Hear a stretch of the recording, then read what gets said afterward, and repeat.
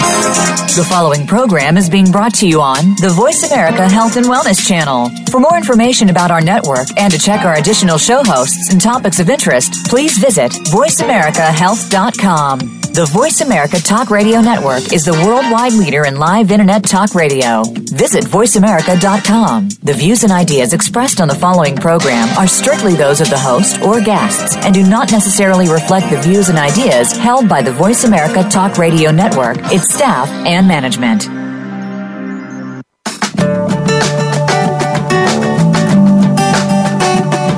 More than 40% of people in their 40s and 50s have both an aging parent and a child under the age of 21. Caring for people in multiple generations demands time, love, attention, and more. Welcome to Caught Between Generations with your host, Dr. Meryl Griff. Our program will bring you the information you need as a family caregiver for everyone for whom you care, with guest experts and resources to help you keep sane and organized. Now, here is Dr. Meryl Griff. Welcome to Caught Between Generations. I'm here today with my wonderful co-host, Deanna Albrecht. Hi, Meryl. Hi, Deanna. How are you doing today? I'm doing okay. How are you? I'm doing fine. Thank you. So, as always, thank you so much for agreeing to share your time with us today. We know how busy and overwhelmed and stressed you are, and we really appreciate it. So, thank you so much for joining us today. So, on Caught Between Generations, our goal is to bring you information that helps you in caring for multiple generations. Because, look, many of you are involved in the care of children, parents, grandchildren, spouses. Sometimes it's grandparents, nieces, nephews. Whoever it is, you're often caring for people in different age groups of multiple generations. So today we're going to be discussing a problem that often results in the breakdown of families and personal relationships. And that issue is addiction. And during this show, we're going to be discussing the problem of addiction all the way from adolescents through emerging adults to seniors. And we're going to begin today with Thomas Gagliano, who is a leader in addiction and self-help therapy. He has a master's degree in social work, and he's been a keynote speaker at many conferences and meetings throughout the Northeast. He is the author of The Problem Was Me, and he also, by the way, is now a life coach. So welcome to Caught Between Generations, Tom. Thank you. We're glad to have you. Same here. Thank you. So Tom, I'm going to ask you just a basic question. So what makes a behavior an addiction? I mean, how do I know I've crossed the line between normal drinking and alcoholism and, wanting to play slots a few times a year to an addiction? Actually, I don't like to play slots, but it was the first example that came into my head. But go ahead. Well, for most people, we it's okay to drink a little, but not a lot. It's okay to gamble a little, but not a lot. The dopamine in the brain starts up and gives us that feel good, gives us that charge. But in the addict, it goes beyond the symptom. In the addict, that whatever MO that is becomes a vehicle to make the person feel whole inside. It identifies with the person's being. Most addicts start their addiction before they're 18 years old, 90%, which means this is coming from a core belief or lack of. There's a lack of nurturing, a void in that person, that MO, whether it's drinking or gambling, fills in a distorted way. And it's not supposed to fill that. We're supposed to drink a little bit. It's okay, or gamble a little bit. But for the addict, there is no little bit. For the addict, whatever that is, it fills an emotional void. I believe that addiction is an intimacy substitute, and it's a spiritual disconnection. But besides the spiritual stuff, it's an intimacy substitute. The child growing up, and I could talk about me, I'm a recovering addict, somehow along the line, stop trusting people for their nurturing needs or their coping mechanisms, but they needed something else. And then they get old enough, and there's something else becomes the addiction. The addiction becomes like a form of oxygen, as crazy as it sounds. There's a feeling inside that the addict says, if I don't have it, I'm going to die. Not intellectually, of course, but emotionally. So I don't know if that answered your question a little bit, but that's really the mindset of somebody that's an addict versus somebody that just likes to drink a little or gamble a little. So, Tom, I understand what you're saying, but I mean, there is some evidence that certain addictions, such as drinking, does have a biochemical basis to it. Definitely. It doesn't mean you're going to become an addict or an alcoholic, but there is some basis for that. Yeah. I mean, would you agree with that or disagree with that? Oh, without a doubt. Without a doubt. But you know the percentage of kids that grow up in a family with addiction, the percentage of them becoming addicted. Now, you could say genetics, and there is a good piece to that. There is an allergy to the alcohol. Processing addictions are more like gambling, sex, spending. Those are processing. Those are in your mind, where alcohol, drugs are more addictions of substance. So there is a difference without a doubt. But I can tell you for sure, and this is what I do for a living, I facilitate groups, when a child grows up with self-esteem and value and worth, when he feels like he's good enough in his own skin, that he has value inside, there's so much less likelihood that he's going to do something to the point that he's sabotaging his whole life and committing suicide by installments. Why would somebody, hurt their family to the extent addicts do, their children, their wives? Why would they do that? You ask the question. Well, that's the difference with an addict, is they keep crossing lines. They keep doing things that they said they would never do again, and they did it again. And usually, when do they get help? Either they're in trouble with the law, or they can't hold a job. They keep losing their job because their addiction gets in the way of that, or their family throws them out. They need those consequences. But how powerful it is for somebody to fall to that level before they really look to get help. We're dealing with something very powerful, and that's why I say that MO identifies who they are inside, and they stop early on trusting people to get those emotional needs. So, Thomas, you said something about when we become addicted that we're hurting our families, but I'm thinking a lot of times when we're struggling with addictions, we are self-punishing. Do you agree with that? 100%. But here's to piggyback what you just said. If I have no value, if I don't feel I'm worthy, then what am I hurting? Nothing. So I want to go back to something you said. You used a term that I've not heard before. You talked about processing or process addictions. Right. All right. So can you explain that a little bit? Well, alcohol and drugs are a substance you actually put in your body. It's a substance-related addiction. Processing addictions are the way you process things in your mind. Gambling, spending, you're not putting anything in your body, but it's the same thing and it's just as powerful. In fact, the leading addiction for suicides in this country is gambling. That surprises people sometimes. They think, drugs, alcohol, what are you doing to your body? You're physically destroying yourself. Well, gambling is the leading addiction for people that commit suicide. And to also piggyback on my life, here's what I realized, after my wife and kids left me at a very young age. I realized it wasn't my wife and kids that didn't love me. I didn't love me. That's the problem. The symptom is the addiction. You could talk about all these different symptoms, spending, eating, whatever. The problem, the real problem, is lack of self-love, lack of loving me. Because at the end of the day, the most important relationship all of us have is not the one with our parents, our kids. It's the one we have with ourselves. We're the common denominator in all those relationships. And if I'm not working on fixing what's broken in me, I'm going to look for something to make me whole. And if it's not going to be trusting people, it's usually going to be acting out. It's usually acting out with bullying, addiction, domestic violence, or I call this acting in with depression, isolation, cutting. But it all stems from what I believe the problem is, and that is I really don't like who I am. I don't like my own skin. So, Tom, you talk in your book about 3 essential strategies for healing. Can you explain those to us? Sure. Well, we're talking about the first one right now, awareness. If I don't find out what is broken inside of me, can't fix it. If I'm working on my arm and it's my leg that's hurting, it's not going to help. So the first thing is self-awareness. I teach this to my group. And I teach what I believe is addicts' biggest problem. They do not know how to regulate discomfort. They don't.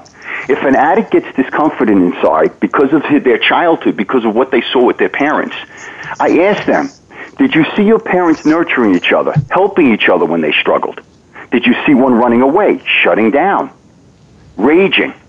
If you don't know how to regulate your discomfort, there's a good shot you're going to do something like with addiction to medicate that pain. So we talk about the discomfort. Way before anybody in my group has a slip, they've eliminated their witnesses. Who are their witnesses? Those are the people in the group that really know who they are. Addicts are fragmented, and we can get to that in a minute if you want to talk about fragmentation. But what happens is they don't go to people as their coping mechanism to regulate the discomfort. They go to this thing called addiction, whatever the MO is, to regulate that discomfort. That is a common denominator that all addicts have. And it doesn't make a difference what diversity you are, or whether you're born in a rich family or poor family, or what your religion is. All children are basically the same early on. They're egocentric. When my dad was out drinking and didn't come home, and when he came home at night, it meant he was going to hurt someone. I didn't as a child say, gee, my dad suffers from alcoholism. As a 10-year-old child, I said, what's the matter with me? I must be unlovable. I must be damaged goods, or my dad wouldn't be doing this. That egocentricity is what starts the ball rolling for all addicts. So the first step is awareness. Strategy. The second strategy is action. Actions. With awareness, it helps me know what actions to take.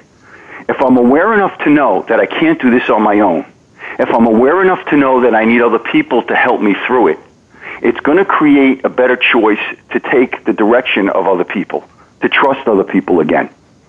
The third strategy is maintaining consistent, healthy actions.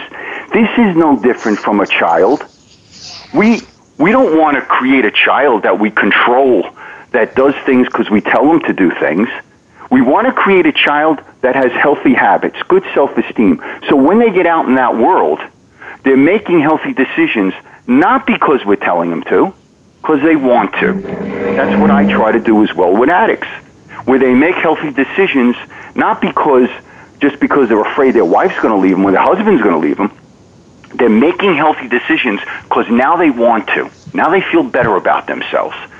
So, again, getting back to your point, without awareness, I don't know what actions to take, and without action, there's really nothing to maintain. Awareness, action, and maintenance.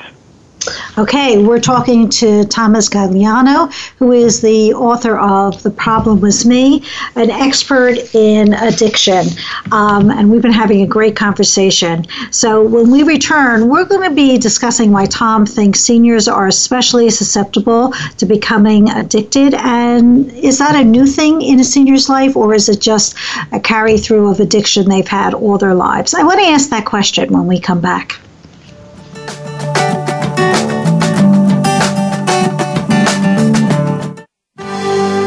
Your life, your health, your network. You're listening to Voice America Health and Wellness.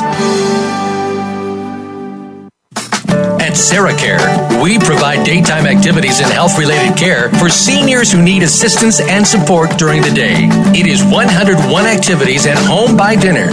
While we pride ourselves on the quality of our care, the SarahCare way sees beyond your loved one's needs to understand them as a unique individual.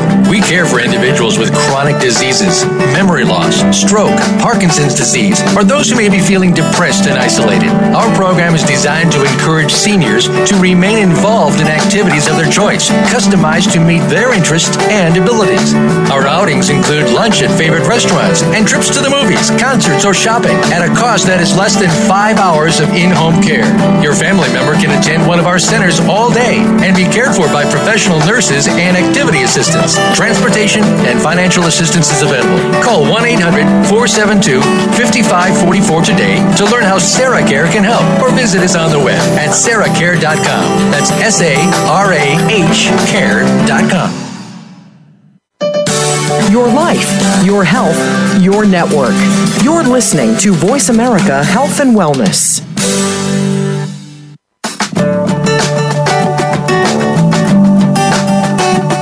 You are listening to Caught Between Generations. To reach our program today, please call 1-866-472-5792. That's 1-866-472-5792. You may also send an email to Dr. Merrill at CaughtBetweenGenerations.com. Now, back to the show. Welcome back to Caught Between Generations. I'm Dr. Merrill, and I'm here with my wonderful co-host, Deanna Albrecht. And we're talking to Tom Gagliano, who is an expert in addiction and self-help therapy. He's also the author of The Problem Was Me, and actually his other book is Don't Put Your Crap in Your Kid's Diaper. The cleanup costs can last a lifetime. It's a great title, and it's also a great book, but I thought it was a great title, so I wanted to mention it, right? So, Tom, the question I started to ask before the break was, in addiction with seniors, is that a new phenomenon when as they age and become seniors, or is this something that's happened all their lives and takes a different shape as they age? What is that? I think it's been there always, because when you become a senior, you have different problems to deal with. Many of us, might have lost our loved one and we're a little lonely. Many of us may have a little bit more money and feel that, well, if I have it, I might as well enjoy it. Many of us may be stricken with an illness that we just want to medicate emotionally and get feel-goods. I call them feel-goods addictions sometimes, where, you get that feel-good. The problem is you don't know when to stop, but let's call them feel-goods. So I think that's always been around. I think what makes it much more dangerous now is the computer.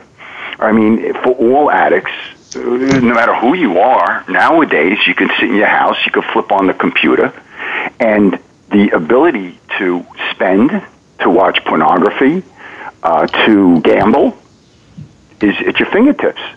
And again, when you want to do something, it's amazing how you'll find out how to do it when you want to do it. Me, I'm terrible on the computer. I'm a dinosaur too. My navigation stinks. I call my kids all the time, help me. But the point is that what I know about addiction is that it's powerful. What I know about addiction is many times the person thinks they're in control of the addiction, and in reality, the addiction's in control of them. So I think senior citizens have much more of an ability now to get more addicted because of this beautiful thing called the computer, which is a wonderful instrument, but it could be very dangerous. And I think that is kind of fueled more of the addiction than we would normally have. And I think also families, they figure, my dad's 50, 60, or my mom, they're not going to get addicted. Hello? That's not the way addiction works. Addiction isn't prejudiced over anybody's color or age or anything. Addiction is addiction. So I think families sometimes are a little naive about the addiction. And what I know about addiction, too, is if there is an addict in the family, everybody develops this adaptive role around the addict. That's just basically what happens, unless they're going to Al-Anon or places, therapists, coaches, that can help educate them on what to do if you do have somebody in the family that is an addict. And again, I teach people the difference between enabling their parents or children and helping their parents or children. And you'd be surprised how many people don't know the difference. So since you brought that up, why don't you tell us the difference between enabling and helping? I want to know too. Well, enabling would be where I make excuses for the person's addiction. Like, Dad can't get up because he's tired, or I call the boss up and tell the boss he can't come in because he doesn't feel good, or I make excuses, or I think if I give him the silent treatment, he's going to get it, that he's hurting me, or he's doing, he needs to get help. There's a load of different ways that we could enable. We could be lying to our kids. Grandpa doesn't feel good, that's why he's sleeping. There's a load of different ways we're enabling the addict and not letting them take responsibility for their actions, which is what they should do. And in essence, when we do stuff like that, we're keeping them more in their disease, when really not helping them get help. Let's talk about some of the addictions that you discussed that I found interesting. So one of the things you talked about was spending addiction. And I think the myth is that most seniors actually become, not spendthrifts at all, that they're watching every penny. Very regardless good. of how much Right. money they have, they're watching every Right. penny. And yet you're talking about a spending addiction. Right. Well, we go to the rudiments of addiction. We go to, if you want to go to the first step in the 12 steps, I'm powerless over my addiction and it makes my life unmanageable. Okay? Powerless. What does that mean? It means I don't have the power to stop. Doesn't make a difference how smart I am or how much money I have or how I have this figured out. If I am an addict, I can't stop. It's what an addict can't do. That's why a cemetery is filled with people that thought they could stop their addiction and never did. So I have to know that if I am an addict, that means it doesn't make a difference how old I am or how smart I am. I can't stop. So what happens with spending, for instance, is there are people that are older, they have the money, and they figure, what the heck, let me spend a little bit of money. But it's like anything else with gambling. One of my many blessings was I was a compulsive gambler. I started gambling $25 a team. You think I ever thought I'd get it up to $5,000 a team when I was gambling $25 a team? Mm-hmm. Absolutely not. You think the person that's hooked on heroin thought that when they started to smoke pot, they were going to end up in jail for heroin? Or the drug addict, or whoever? Or the guy that watches pornography because he figures, who am I hurting? He ends up at strip clubs and getting a disease. I'm not trying to bring horror stories into this interview, but I'm giving you reality. These things happen. Happen. Tom, it's interesting because until we were having this conversation today, it dawned on me, I'm used to the issue of families enabling addicts, but I hadn't thought before about the fact that there are organizations, agencies, businesses that actually enable. I was thinking about someone that I know who gambles, when you were saying $5,000, they gamble huge amounts of money. I'm talking about $100,000, $10,000 at a time in the craps table. Right. And one of the reasons I think they are addicted and caught on it is the casino does things like sends a private jet to pick them up. That's right. Gives his wife, a full day, whatever service she wants, anything right. at the spa, gifts in their suite. All right. So, they're partially addicted to the gambling, but partially addicted, I think, to all of those perks and being treated like, a king, basically. Well, that is part of the addictive thinking, though, too. Addicts need justification. I call it destructive entitlement for why they gamble. Like, gee, if my wife treated me better, I wouldn't be drinking every night. If my boss was a better boss, I wouldn't have to gamble to pay my bills. You see the distorted thinking that addicts have. Mm-hmm. It's a lack of responsibility and it's a victim mentality. So you just, brought into this another way addicts can justify that destructive entitlement. Look how nice they are. Look how wonderful they are. But you see what the problem is today that's different? When I gambled, and I've been clean since 93, okay? It was hard. I had to have the money. Okay, maybe I gambled more than I wanted to and I owed the bookie $20,000. But it wasn't an endless flow. Nowadays, as you know, you go to Atlantic City and you could lose tens of thousands of dollars in your house within hours. So what the difference today is it's so much easier to get in so much more trouble because of the culture we live in, the computers, getting online and borrowing from credit cards.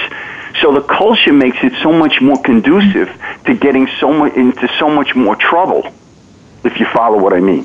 Oh, no, absolutely.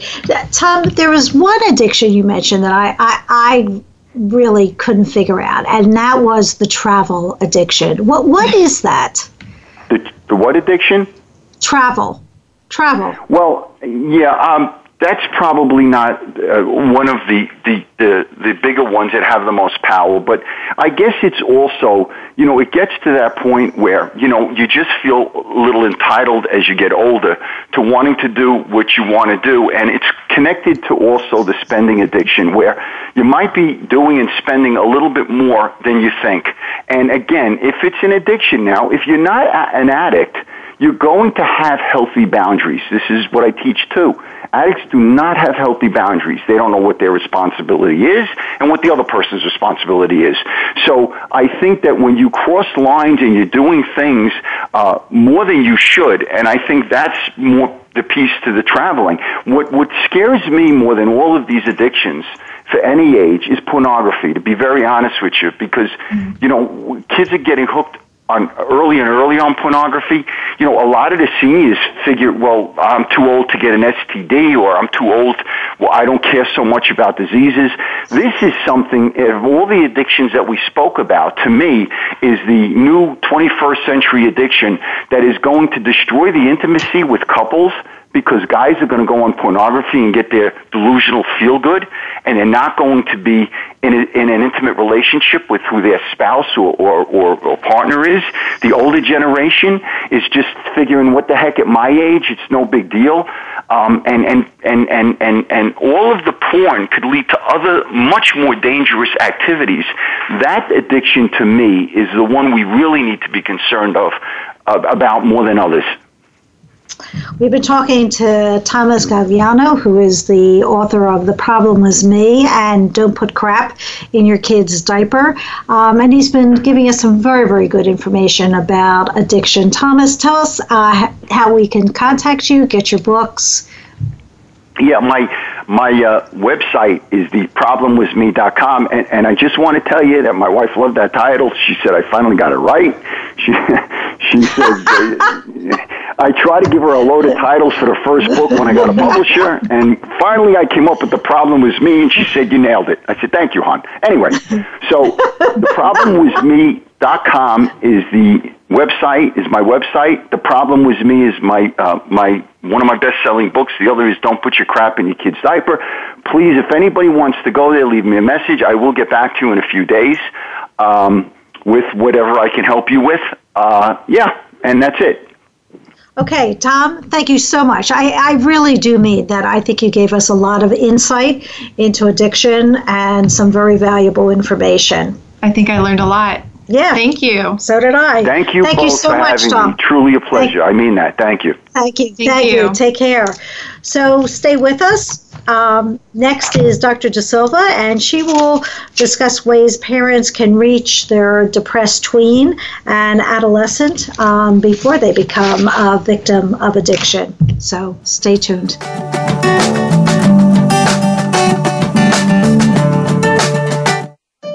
Opinions, options, answers. You're listening to Voice America Health and Wellness.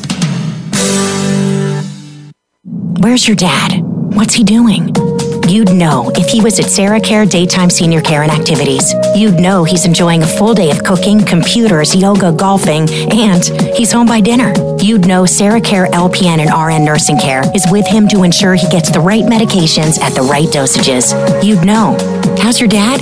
He's just fine. At Sarah Care Daytime Senior Care and Activities. Call 330-451-6108 for one free day of care at Sarah Care. Follow the Voice America Talk Radio Network on Twitter. We're at Voice America TRN. You'll get the latest fix on what's happening with our shows, this week's featured guests, and general happenings that you should know about at the Voice America Talk Radio Network. Now you don't have to miss anything when you're away from your home or office. Just go to twitter.com/Voice America TRN or follow along with us at Voice America TRN. The Voice America Talk Radio Network.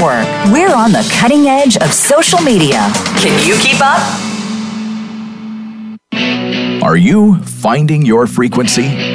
It can be described as that space between failure and success. It's the future of digital media. It's finding your voice. It's engaging topics, content, and ideas. Jeff and Ryan discuss the digital media space and all of its aspects. It's about making the mistakes, taking the chances, summoning the intestinal fortitude to step out of your comfort zone, and discovering what you can accomplish when you decide to try, decide to learn, decide that you have something to say, and find your frequency.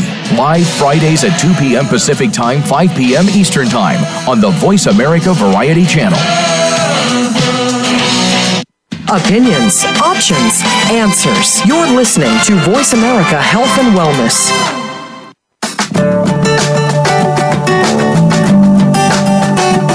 You are listening to Caught Between Generations. To reach our program today, please call 1-866-472-5792. That's 1-866-472-5792. You may also send an email to Dr. Merrill at CaughtBetweenGenerations.com. Now, back to the show. Welcome back to Caught Between Generations. I am Dr. Merrill, and I'm here with Deanna Albrecht, my beautiful co-host. Hi. I was just going to say, we're talking about hard topics today. Oh, yeah. We are. But we got great information in the first half of the show. Mm-hmm. Yeah. About addiction generally and about addiction in seniors. And now, as is our goal in Caught Between Generations, we're going to go back down the lifespan to younger people, to children and adolescents. So we're going to be talking about teenagers or tweens who are moody, depressed, they're anxious. You know, what do you do if you suspect or even know that they have become addicted to anything? It could be drugs, alcohol. It could be video games. It could be texting, all right?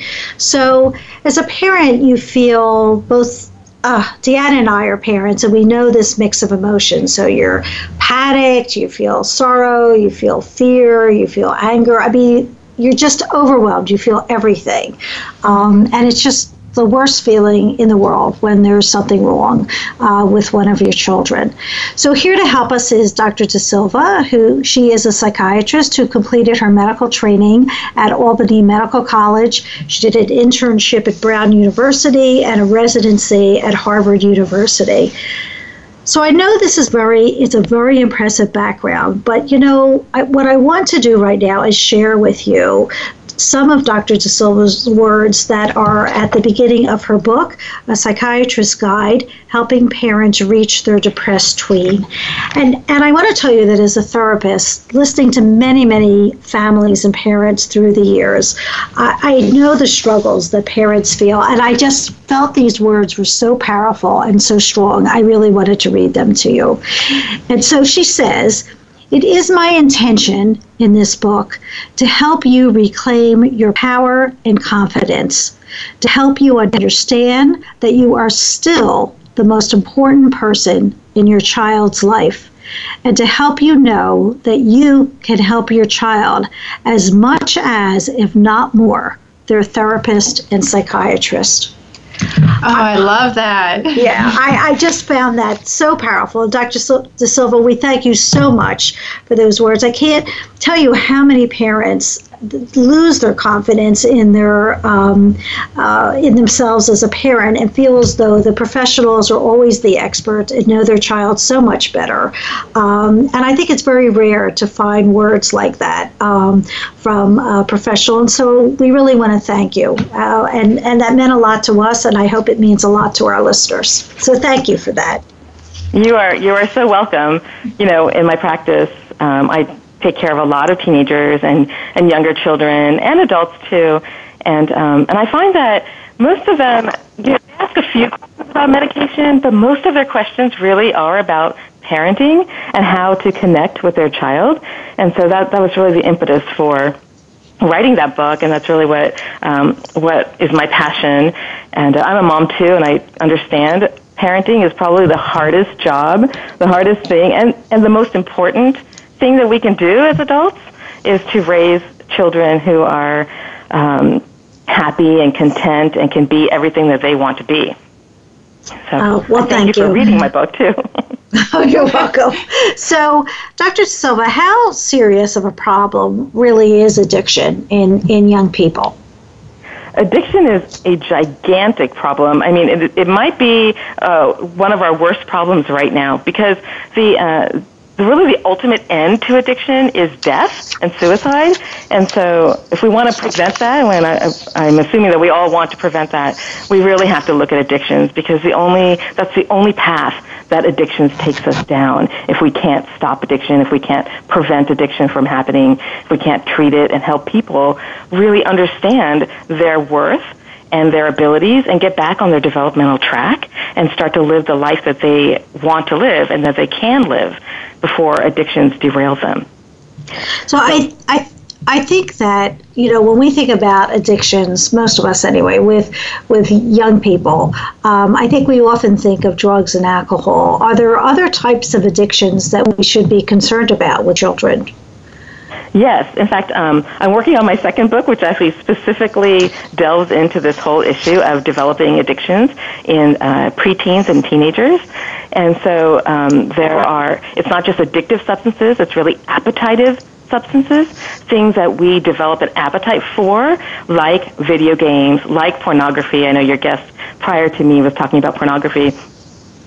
Sexual addictions, drug addictions, alcohol addictions, sugar addictions, carbohydrate addictions, eating addictions, exercise addictions, anything that teenagers, kids kind of glom onto to help satisfy a need inside of them. And then they become addicted to it because they just have an appetite, they have a craving for it, and they can't stop themselves from craving and pursuing a specific thing, like sugar, like pornography, like alcohol, like drugs. The thing that's dangerous about drugs and alcohol in particular, though, is that they really connect to the brain and physically alter development. And in some cases, like THC, like marijuana, actually stops development from actually happening in the brain. So, I'm sorry, that I didn't know that, and that actually kind of took me back for a minute.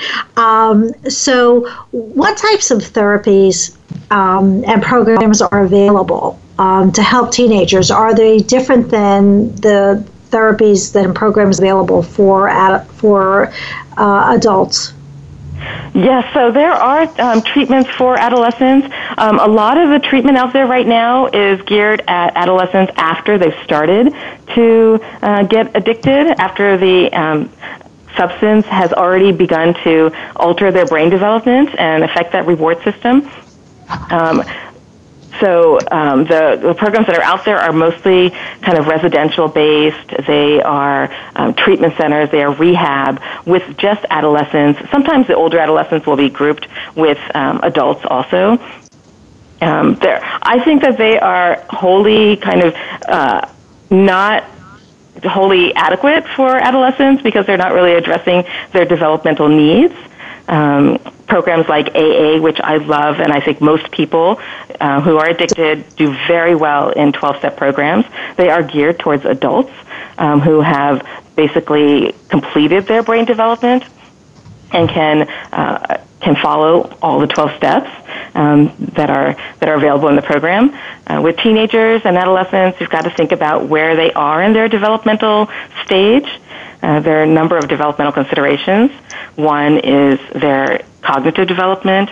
Early teenagers are thinking more in terms of concrete ways. So they see things in black and white. They see things as good or evil, good or bad, yes or no. They're really not seeing the grays and the complexity to issues. And they progress through that, by the time they're 16 or 17 or 18, they've begun to really develop this ability to think abstractly. They're able to see the grays. They're able to see that a situation has more than one right answer. They're able to see, let's say, like the election, for example, that the election has numerous levels of understanding that there may be pros and cons to a decision. They don't develop that, though, until they're later adolescents, and that requires some neurodevelopment in their brain. Well, if you introduce a substance to that, it stops that development, and then they're kind of stuck in wherever they were. So if they start drinking or using drugs or marijuana or any of those drugs, typically it's marijuana first and alcohol, they get stuck in that concrete way of thinking. So when they're 20-something and they're in rehab, or their addiction has carried them further into despair and problems, and they go into rehab, they may be stuck in that developmental stage and seeing things very concretely, yes or no, good or bad, or evil or not evil, healthy or unhealthy. And they need to kind of learn how to go through that bridge from concrete to abstract ways of thinking. The other development that happens is the separation, individuation. Psychologically, as you know, teenagers have to separate from their families. They have to come into their own. And so that takes a lot of arguments. It takes a lot of denying and rejecting their parents' ideas and beliefs that they may have embraced when they were younger. And they have to go through this and come... Mm-hmm. Do you think that the issue of addiction with teenagers gets complicated by groupthink? That teenagers, really that's what they do, whether it's on Facebook or Instagram or 10 other things I don't know the names of, that influences this addictive behavior, or you don't think it's a variable that's important? I think it's extremely important. The older the adolescent, the more their peers are influencing them versus their parents, even though parents are still extremely important and they need them. Adolescents do have this kind of groupthink. They try on ideas that are different than their parents. So they're trying on ideas that they see around them with their peer group, in their school, on TV, in the media, with other people that they relate to. And they kind of try on their morals, their values, their lifestyles, and their behavior. And so what their peer group is pretty important to when you're thinking about helping your child avoid getting addicted. So parents can be aware of that, can promote healthy peer groups and healthy peer interactions. So the more engaging a parent can be with their child, finding out about their friends, finding out what they do, giving them ideas and expressing their hopes and ideas about their particular peer group. Like if they start to see their child hanging out with kids who aren't going to school, who are using drugs, who are not that interested in really developing, who are kind of hanging out at home and on video games, or not really being productive and growing, then parents will want to step in and say, hey, whatever happened to your other friend Mary, who was on the soccer team, and you really seem to enjoy playing with her and going to movies with her and studying with her, and whatever happened to those groups of friends? What happened there? How come you're hanging out with this other group of friends? Trying to keep the pejorative judgment out of it, but just asking those questions of hey, I'm just kind of wondering, it seems like, your current group of friends, what are they up to? What are they doing? What are you doing with them? Are you guys experimenting with drugs? Are you guys drinking? What's going on over there?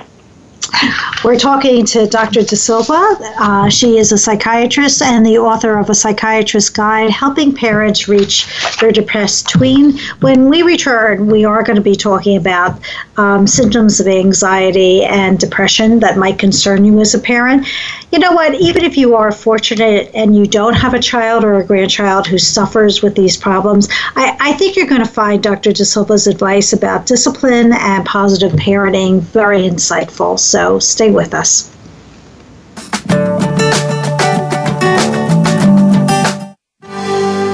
Your life, your health, your network.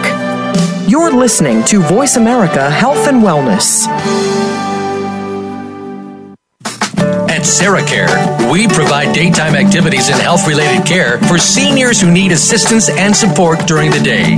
It is 101 activities and home by dinner. While we pride ourselves on the quality of our care, the SarahCare way sees beyond your loved one's needs to understand them as a unique individual.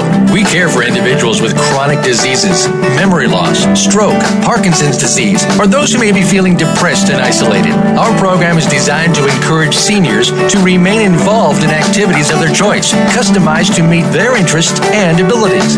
Our outings include lunch at favorite restaurants and trips to the movies, concerts, or shopping at a cost that is less than 5 hours of in-home care.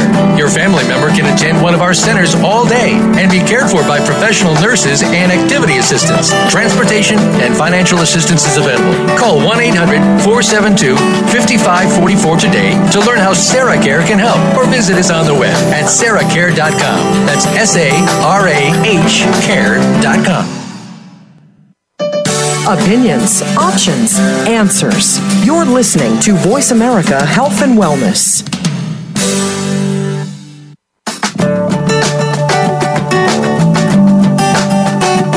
You are listening to Caught Between Generations. To reach our program today, please call 1-866-472-5792. That's 1-866-472-5792. You may also send an email to Dr. Merrill at CaughtBetweenGenerations.com. Now, back to the show.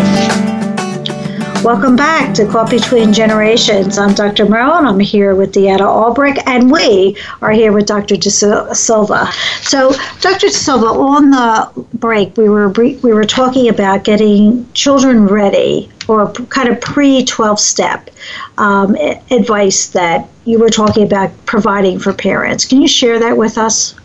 Yeah, so kind of just briefly, the 12 steps are geared towards adults, and so for parents with teenagers struggling with addiction, some of the three things that you can do before really getting somebody into a 12-step program is to get your child off of the substance. So really focus some energy into getting your child to abstain from using any kind of addictive or appetitive substance.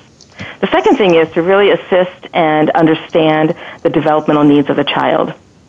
That cognitive development, moving from concrete to abstract. So focusing on their education. This is really where, this is how they're going to move from concrete to abstract. I have lots of conversations about education, how they're thinking. And then the third thing is that the family needs help. Addictions is a family illness. And so to prevent the progress of an addictive illness, the entire family really needs to go into therapy and learn how to cope with the development of the teenagers through separation and individuation, and in targeting the reasons why kids start to use substances.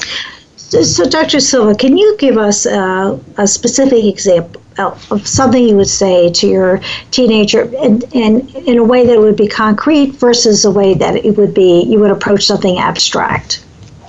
So teenagers, they believe that they are invincible. So any sort of abstract idea of, down the road, addiction's really awful, and you'll be stuck on searching for that alcohol or that drug, and you may not get a job, and your family will suffer. Those kind of ideas are lost on teenagers because they're kind of thinking in the here and now, and it doesn't apply to them. So what I would tell teenagers is, do you have any other friends who use substances?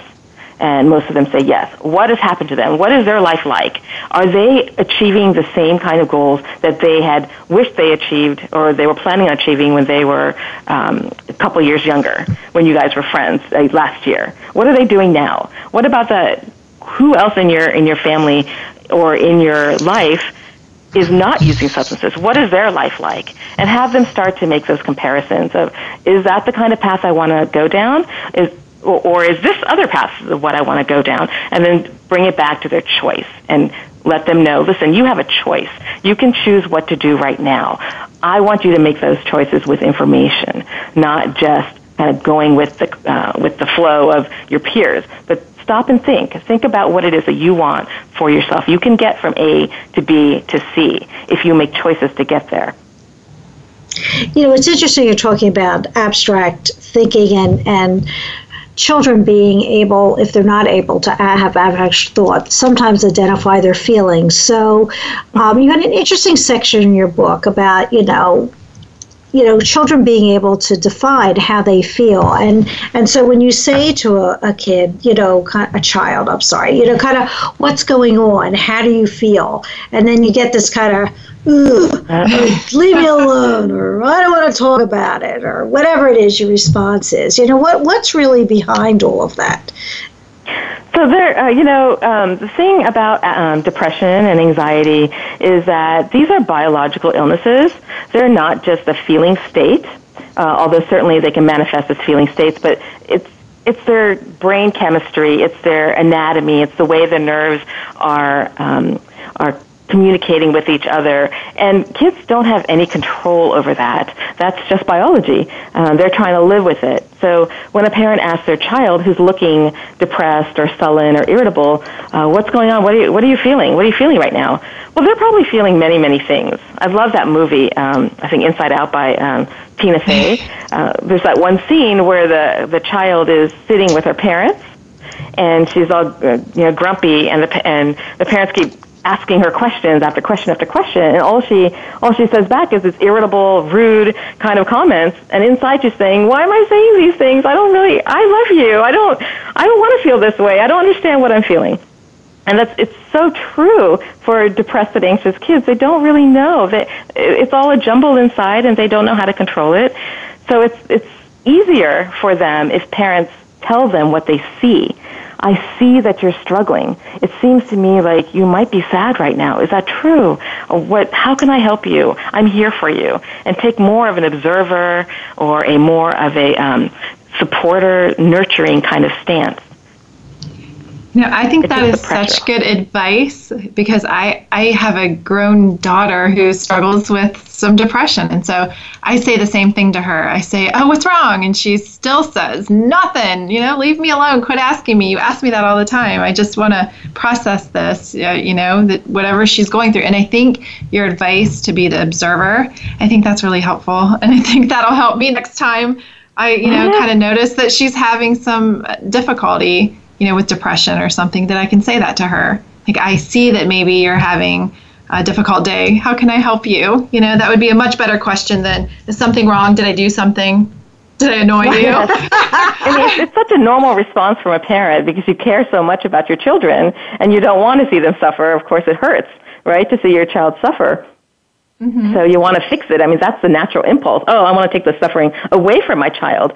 Well, you can't take it away because you don't know what it is, and neither does she. So it's much more helpful, I think, for the child to know that you're there for them, which of course you are, even when you're trying to fix it. You're still there for them, but it's easier for them to accept you being there if you're on their side, if you come at them from a very nurturing, open, "Hey, I know it's confusing for me too, I love you, I wish that you did feel better, but you know what, it's a process and I understand it's going to take some time, and I just want to go through it with you so that you're not alone." Mm. So, Dr. Silva, let me ask you, we love tips on the show, so we like simple little tips. So you said something very interesting, just a quick little tip in your book about when you're disciplining your child, when you're discussing with them what's going on, where should you be sitting?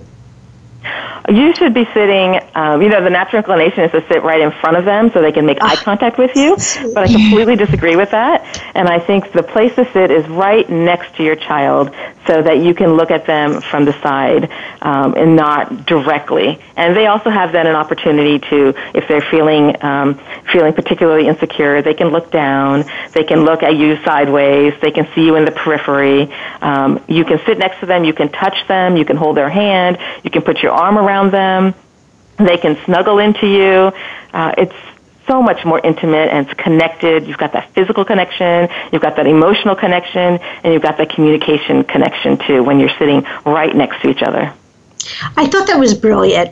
It's such a simple little thing. That you can, I love those simple little things that you can change immediately. All right, and it takes no time at all. And I read it, and I thought, oh my gosh, why didn't I think about that 20 years ago? Yeah, because our natural inclination is to be direct. We're kind of raised that way, right? To just say what you want to say, and you want to know that you're heard. But with children, it doesn't work that way. They hear you're right next to them. They feel you. Well, we always think about eye contact, and being able to look at someone directly as being the better way to communicate. So I wanted to pass that on to our listeners because I found that very, very interesting. It's a really good tip. Yeah. Dr. Silva, you have been a wonderful guest. We really appreciate your being with us. Once again, Dr. Silva's book is A Psychiatrist's Guide, Helping Parents Reach Their Depressed Tween. Can you tell us more contact information for you? Sure. So my website is drgayani.com, so drgayani.com. And then my office website is lagunafamily.com. So you can reach me there. I respond very quickly to email, so go ahead and email me, and I will respond back to you. I look forward to it. I have no idea how you respond to emails quickly. I am in absolute awe, but that is wonderful. Well, it comes straight to my phone, so it makes it easier. Once again, Dr. De Silva, thank you so much for joining us today. Thank you really very enjoyed much. it. Thank you. Have a great day. Thank you. You too. Bye-bye. Bye-bye. So this is Dr. Merrill, and as I always ask you to do, just one thing for yourself. So, Deanna, what do you think one thing they ought to do for themselves this week is? Like sit next to your child instead of sitting across from them. That's a really good one. Actually, I wonder if that's a great tip for other conversations that we have that we find difficult. So maybe your one thing for this week is to try to sit beside someone when you're having these difficult conversations as opposed to across from them. It's worth a shot. Give it a try. Maybe you'll work at it. And actually, when I thought about it, I thought it might actually be more calming for you also. So, just try. Just one thing for yourself this week because you're very important and you have to do that. Deanna, quickly tell us where else can they find us at? CaughtBetweenGenerations.com. That's right. All right. Just email us and also on Facebook, correct? Correct, at Caught Between Generations. All right. Okay. Have a great week. Take really good care of yourself. You do fabulous things for other people, so you really need to take good care of yourself. Take care.